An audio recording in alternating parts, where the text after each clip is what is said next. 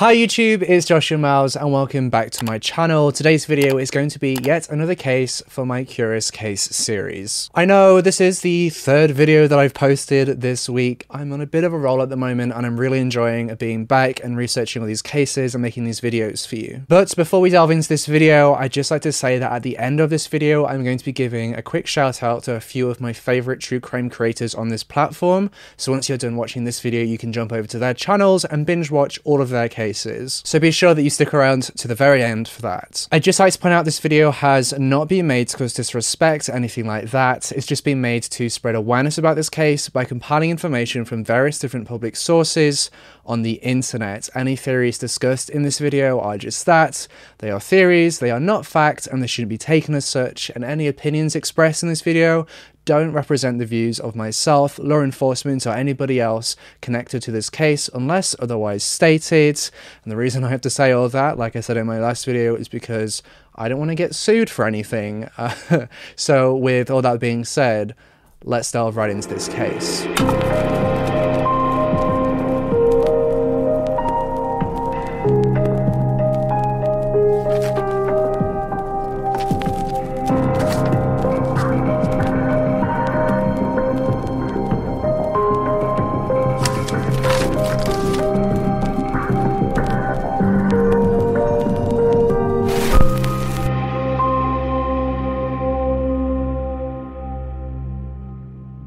Tuesday, the 7th of August, 1973 would be a day that would haunt the memories of those who owned CB radios or citizen band radios in the state of New Mexico for decades to come. That Tuesday evening at about 9:45 p.m, CB radios across central New Mexico lit up with the disturbing sound of cries for help. When CB radio hobbyists and operators ran to their systems to reply and assist, they discovered the cries to be coming from a little boy. The little boy frantically identified himself as Larry, and he told those who were listening that he had been with his father driving in a desolate area of the state on a rabbit hunt when his dad collapsed while driving, resulting in his truck crashing and overturning with them inside. Larry went on to say that his father seemingly died in the crash, leaving this young boy alone and stranded. The boy also said that he was unable to get any of the doors to open in the car, meaning not only was this child alone, he was also trapped. Larry went on to say that he was 7 years old, and as a result of the crash, he too was also hurt. However, he didn't really mention how he was hurt or where he was hurt or to what degree he was hurt. Those who heard Larry's cries for help immediately informed the authorities, and as most of the reports were coming in from Albuquerque, New Mexico, the Albuquerque police raced to try and find the 7-year-old boy. Volunteers from emergency radio groups also joined in the search, and by the following day, on Wednesday the 8th of August 1973, everybody knew that they were racing against the clock to find Larry. You see, it was already a miracle that the CB radio was still functional, as it is powered typically by the truck's battery, which, as we all know, without the engine running and the battery being recharged by the engine, would very quickly drain. I'm sure we've all been in that situation where we've accidentally left the headlights on overnight or something on in the car overnight and went to get in the car the next day and the battery was dead. Now, the CB radio could also have had its own internal battery. However, this internal battery didn't have a big capacity, meaning that it would also drain really quickly through constant use. It's estimated that the internal battery could only really have powered the radio for perhaps 4 or 5 hours. Now, for those of you who may not be familiar with CB radios, according to the CB radio Wikipedia page, Citizens Band Radio, aka CB radio, is a land mobile radio system that allows short distance, person-to-person, bidirectional voice communication. Think walkie-talkies, but on steroids. In fact, I believe walkie-talkies are a form of CB radio. CB radios are very commonly used in trucks to, for example, communicate traffic traffic conditions and other information to other truckers on the road. They are also used by hobbyists across the world. The radio is defaultly set in a receive mode as to receive incoming transmissions on the channel it's set to, and when a user wants to talk, just like with a walkie-talkie, they press and hold a button which switches the radio to transmission mode. Transmitter power is limited to 4 watts in the United States and the EU, and they have a range of about 3 to 20 miles depending on terrain. It wouldn't have been uncommon for the truck, such as the one that Larry's father drove, to have a CB radio installed in it, especially if that truck was frequently used for hunting expeditions. According to the initial newspaper articles on this case, Larry's transmissions using the CB radio sporadically switch between cries for help and a continuous transmission tone, and that continuous transmission tone is caused by the push to talk button being held down. It's also reported that he was frequently switching between different channels on the radio. This is where the case begins to get really interesting. Due to the fact that Larry had been transmitting almost continuously since Tuesday evening, many people, including law enforcement, began to speculate that these calls for help may simply be some cruel and sick hoax. Amateur radio operators who are based on top of Sandia Crest, which is just east of Albuquerque, some 10,000 feet above sea level, actually made contact with Larry for a brief period of time. However, the contact soon ceased, and the radio operators were left to transmit "Come on back and talk to us some more, Larry," on a multitude of channels, presuming him to have seized contact with them because he'd switched the channel. Police believe the signal to be originating from southeast of Albuquerque and east of the Manzano Mountains. According to reports, state police and the National Guard flew planes over the area with their radio systems tuned to the bands that Larry was last heard on. The search teams were against the clock to locate Larry before his radio would run out of power and he would be left alone in the wilderness. The police managed to extract some further information from Larry during one of their brief communications with him, and in those communications, the 7-year-old told the police that he had been on a trip with his father, making their way to Los Lunas, which is just south of Albuquerque, and as they were making this journey, his father collapsed at the wheel. Police then attempted to find out whether Larry was himself from Albuquerque or where he was from, where he was born, where his home was, but they were unable to get a concrete answer from him and unable to extract that information. Towards the end of Wednesday, almost 24 hours after Larry's first distress calls, Larry's transmissions began to get weaker and weaker and intermittent. His signal would frequently break up during his communications. This told the search teams and the police that it was only a matter of time before Larry's CB radio would run out of power. Interestingly, Larry's cries for help were heard and reported by CB radio operators from coast to coast in America, with some signals being picked up as far north as Canada. This began to further fuel the theory that Larry's cries for help may be a hoax. How could such a small truck CB radio, which is designed to broadcast and transmit over short distances, like I said earlier, 3 to 20 miles, broadcast from New Mexico all the way north to Canada, and transmit as far as the east and west coast? CB radio experts were brought in to try and aid the police in trying to determine whether this entire case is some kind of elaborate hoax. They wanted to assess the likelihood that Lost Boy Larry was a real person. These experts informed the police of a phenomenon in CB radio called CB skipping, or DX. CB skip, or DX, is a phenomenon where certain atmospheric conditions and landscape conditions allow for a CB radio transmission to travel over really far distances. According to CBRadioMagazine.com, these conditions can allow a signal to bounce from state to state and even from country to country. I'm not going to delve into the scientific reason behind CB skipping or anything like that, because I feel like the majority of you might actually fall asleep if I start talking about that.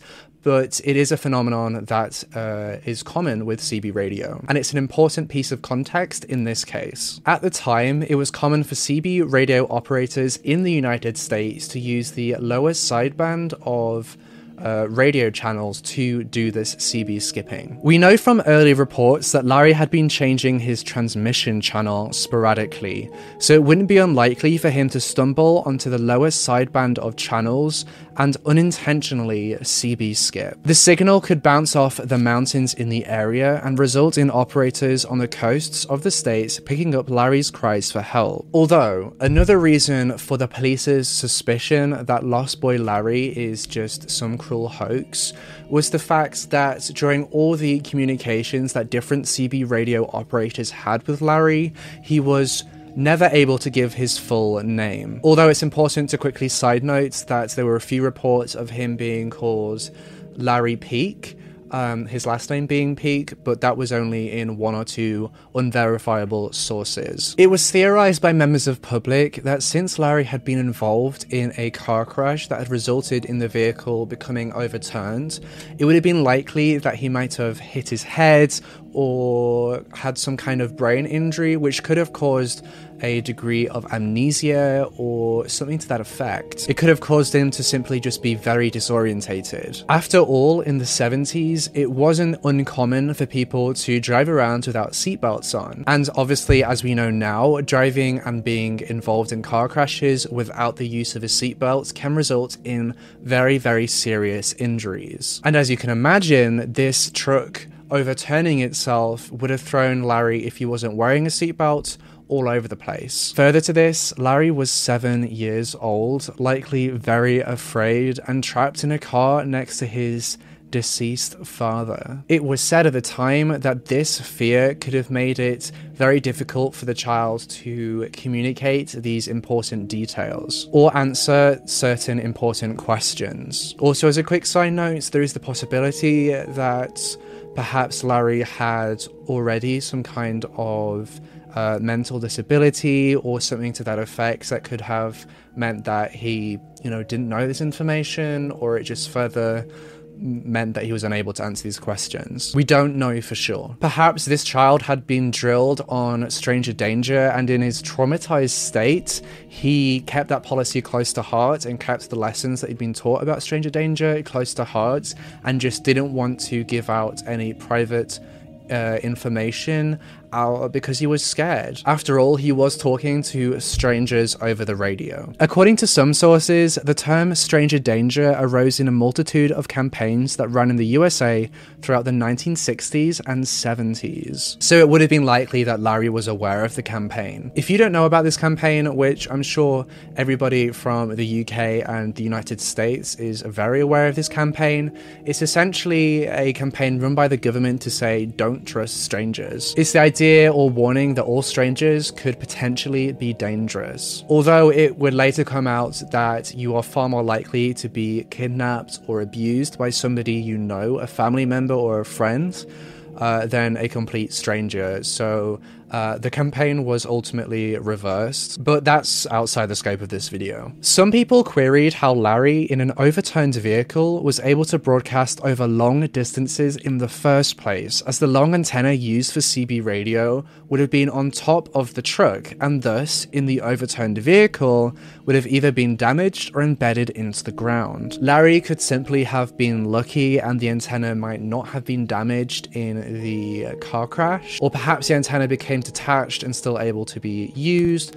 or perhaps it was an antenna that wasn't on the outside of the vehicle. Again, we just don't know for certain. By Thursday evening, Larry's story had made headline news. Despite their best efforts, authorities were unable to pinpoint the origin of the radio transmissions in which the 7-year-old boy cried for help. A state police sergeant told the Albuquerque Journal that the bouncing of radio waves off the rolling hills, canyons, and mountaintops in the Manzano mountain area is making the search impossible. The sergeant went on to say that they had been receiving tip-offs and rumours from California all the way to Ontario from concerned citizens who've happened to pick up on the distress calls. Although, he adds, all those rumours have so far proven to be false. The search efforts entailed more than 200 volunteers on horseback, motorcycle, and in four-wheel drive vehicles combing through the mountains. 3 helicopters, 2 of which were from the National Guard, and 3 airplanes were used to help in the search efforts. But it's important to note that none of these aircraft ever received a transmission from Larry. In fact, throughout late Thursday afternoon, no transmission that was verifiable was received from Larry by anybody. An Army mobile unit was also dispatched that had equipment on board that was able to latch on to radio signal beams from the boy's radio in an attempt to locate the boy, though they were unable to maintain radio contact and get a fix on Larry's location. The last known positive voice contact made with Larry was at 2:15 p.m. that Thursday afternoon, though the contact was simply a weak voice modulation. Radio operators were able to use their meters to confirm that the voice modulation was in fact Larry. One radio operator broadcast a message instruction to Larry to activate his microphone and yell as loud as possible down it. Immediately following that instruction, their monitors showed a weak transmission consistent with Larry's transmission. The weak transmission obviously being put down to the fact that Larry's CB radio was running out of power or was about to run out of power. This operator attempted to get further information out of Larry by asking questions in which he could just scream at the microphone in a response, but he was unable to extract any more information from Larry. And that was the last official communication with Larry. Throughout Thursday, however, officials were battling with a sea of misinformation. Amateur radio operators reported Say goodbye to your credit card rewards. Greedy corporate mega stores, led by Walmart and Target, are pushing for a law in Congress to take away your hard-earned cash back and travel points to line their pockets. The Durbin-Marshall credit card bill would enact harmful credit card routing mandates that would end credit card rewards as we know it. If you love your credit card rewards, tell your lawmakers, hands off my rewards. Tell them to oppose the Durbin-Marshall credit card bill. that Larry was actually 50 miles further south from the search area they were currently searching in, with others even saying that he was in a completely different state. Many people began to grow even more suspicious of how Larry's CB radio battery had survived this long despite the numerous transmissions. And then when some transmissions were reported on the Friday, these suspicions just grew even stronger. Not only was the radio battery lasting so long suspicious, but also the fact that there were different reports of conflicting information from CB radio operators who were having alleged conversations with Larry. One report claims that Larry's real name was actually David Peak and not Larry. Others say that Larry's father was actually still alive but badly injured, and some others say that Larry had managed to get out of the car but was lacking in food and water. Though, interestingly, the first CB radio operator to make contact with Larry and to report it to the authorities back on that Tuesday evening claims to have heard Larry say over the radio, "David, come and help me," which could indicate that there might be a third person involved in this crash, or perhaps Larry's father was called David Peak, or perhaps, you know, there is a brother or something else like that. And it is theorized that the CB radio operators who had allegedly spoken to a David actually spoke to this brother, David. Unfortunately, it is next to impossible to verify these reports because absolutely anybody could anonymously use the CB radio and communicate these things and transmit these things. Though if you spoke to any of the CB radio operators who were in communication with Larry throughout that week, they would say that Larry was completely real and that it wasn't a hoax at all. Interestingly, several questions were posed by the authorities. Why had Larry's signals suddenly been picked up in Montana, Ontario, and Arizona, while weak or no signals had been picked up in New Mexico?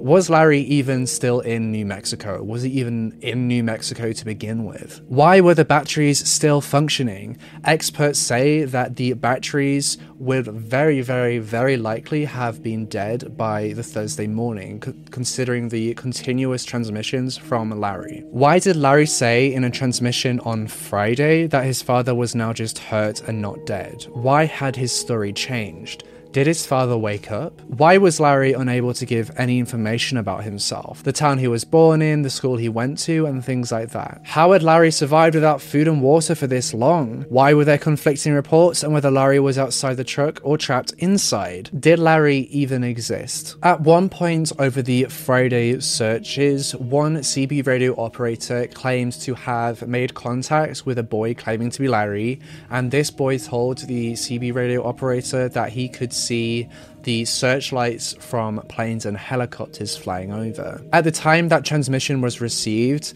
the search aircraft were flying over the Manzano mountain area, which was south of Albuquerque. When Saturday the 11th of August 1973 came around, the officials in this case began to believe that this is entirely a hoax. A cruel prank played by some novice radio operators that got out of hand. Maybe they were testing out CB skip or something like that. However, a fresh lead came into the authorities on the Saturday when a report of a family from Missouri who had been traveling out west of Albuquerque had gone missing, and that family had a young son named Larry who, it was reported, was very familiar with the operation of CB radios and walkie-talkies. The search efforts intensified as a result of this report. Perhaps this is the missing leads that the authorities needed. The following day, on Sunday the 12th of August, an army sergeant claims to have a 3-hour-long conversation with Larry, and he claims to have that conversation in the morning of the Sunday. Although this 3-hour-long conversation was heavily disputed by experts and the authorities,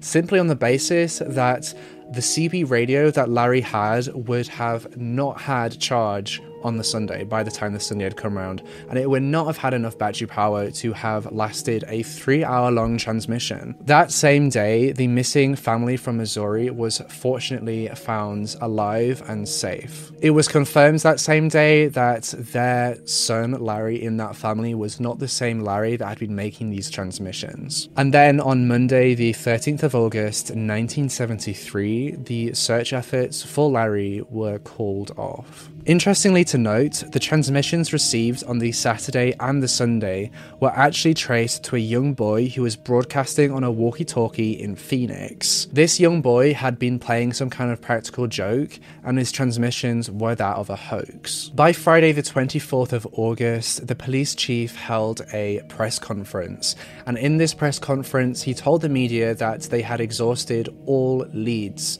and that they had nothing else to investigate, and that they found no concrete evidence that the situation was real at all. They found nothing to say that Larry had actually existed. The following day, on Saturday the 25th of August, a family from Ohio was reported missing. Now, what's interesting about this report is the family from Ohio had actually been missing for several weeks before they had been reported. And just like with the previous missing family, they had a young son called Larry who was familiar with CB radios. The police chief, following the publication of this information, announced that they would not be reopening the investigation unless further concrete evidence was found or any link. 4 days later, on the 29th of August 1973, the missing family from Ohio was also found safe and well, and it was confirmed that their Larry was not the same Larry that had been involved in these transmissions. And that's really where this case goes cold. Interestingly, no missing person reports have ever been filed that match the description of Larry and his father. According to one source, 3 pilots of either a helicopter or an airplane spotted a red truck in the New Mexico desert. Though I couldn't verify this information and I couldn't determine whether there was any follow-up to this lead. Another source claims that the search efforts for Larry was so poorly organized and so chaotic that even if Larry had been in the area they were searching, there was no guarantee that he would have been found. The chaotic levels of reports and misinformation likely impacted the rescue team's search efforts and likely hindered any rescue attempts that could have been made. Many people believe the case of Lost Boy Larry to simply be a sick and cruel hoax, though many others believe the initial transmissions are actually from Larry, an actual person, an actual child, and the initial transmissions to be real, though they believe the later transmissions were not real and were as a result of people playing cruel pranks. They believe that after the first day or so, Larry succumbed to his environment. And as I said, the later transmissions being copycats or hoaxes. The fact that Larry's story hit the headlines of the newspapers so quickly, it would have been really easy for anybody to get quite a substantial amount of information about this case and then play a cruel prank. After all, due to the anonymity of the CB radio community, it would have been really easy for anybody to fake being Larry and fake being a child, and it would have been really difficult for anybody to track those signals back to the original source. It would have been next to impossible to determine who had been sending these signals. Yes, those radio signals can be traced, but only when the radio signals are being transmitted. A quote from the Albuquerque Journal says, "Unofficially and off the record, many persons involved in the search expressed their feeling that the transmissions are a hoax, or at least the transmissions subsequent to the original and maybe valid one had been the work of pranksters. If the initial transmission was real, there is a possibility that the boy had already died," some officials feel. The lack of missing persons reports being filed in this case could simply be down to a lack of other family members or not being in contact with other family members. There have been one too many Jane or John Doe cases where a family member hasn't been reported missing as they had fallen out of contact with their family and they just hadn't known or noticed that they'd gone missing. They just didn't know because they had fallen out of contact. According to missingpeople.org.uk, research suggests that as many as 7 in 10 missing children are not reported to the police when they go missing. Further to this, it's practically unknown just how many adults go missing that are not reported. The thought of that is just heartbreaking to me. The unreported missing Wikipedia page lists a number of potential reasons that a person could become a unreported missing. For example, the lost/missing person might be estranged from family or friends, as I said earlier. Law enforcement may not take a missing persons report. The lost or missing person may be in the country illegally. The person may be an unknown dependent child of unreported missing adults or teens, or the person may be the victim of an undiscovered crime. Further to this, some people voluntarily go missing. Surprisingly, foster children are a massive source of unreported missing people. In the United States, children in foster care are protected by confidentiality laws. Their identity and the fact that they are in the foster care system is private information. In the majority of US states, when foster children go missing, their name is not publicly released. Based on 2002 statistics, of the approximately 585,000 foster children in the US, 20% of them are missing at any given time, with 98% of those missing foster children thought to be runaways, and 2% of them unaccounted for. Perhaps Larry was a foster child, or perhaps he and his father and his family were in the country illegally, or perhaps his family was involved in something criminal. But I want to know what you think. Do you believe Larry was real? It breaks my heart to think that there might have been a 7-year-old boy out there alone in distress calling for help on his radio, and the actions of other pranksters hindering the efforts to find him and causing the officials to believe that this is some kind of a hoax. A 7-year-old's last moments wondering why, despite all of the transmissions and attempts to seek help and all the conversations with strangers, why nobody was coming to rescue him. That just gives me chills. I also think it's absolutely insane and crazy that people chimed in with copycat transmissions and pranks. I just don't and won't ever understand that kind of mentality and that kind of lack of awareness of the consequences of their actions, especially when it is as serious as it is in this case. My heart truly wants to believe that this entire case was some cruel hoax that was blown way out of proportion. Perhaps somebody was just messing with their CB radio, was really good at putting on a young child's voice, and it just as soon as it hit the headlines, it blew out of proportion, and they didn't know what to do, so they just, they just let it go. But my brain is telling me that there is some kind of element of truth behind this. Let me know what you think in the comment section down below. And that's everything that I have for you in this case. Thank you so much for watching this episode in my Curious Case series. If you want to request a case for me to cover here on this channel, then you can do so over on my website,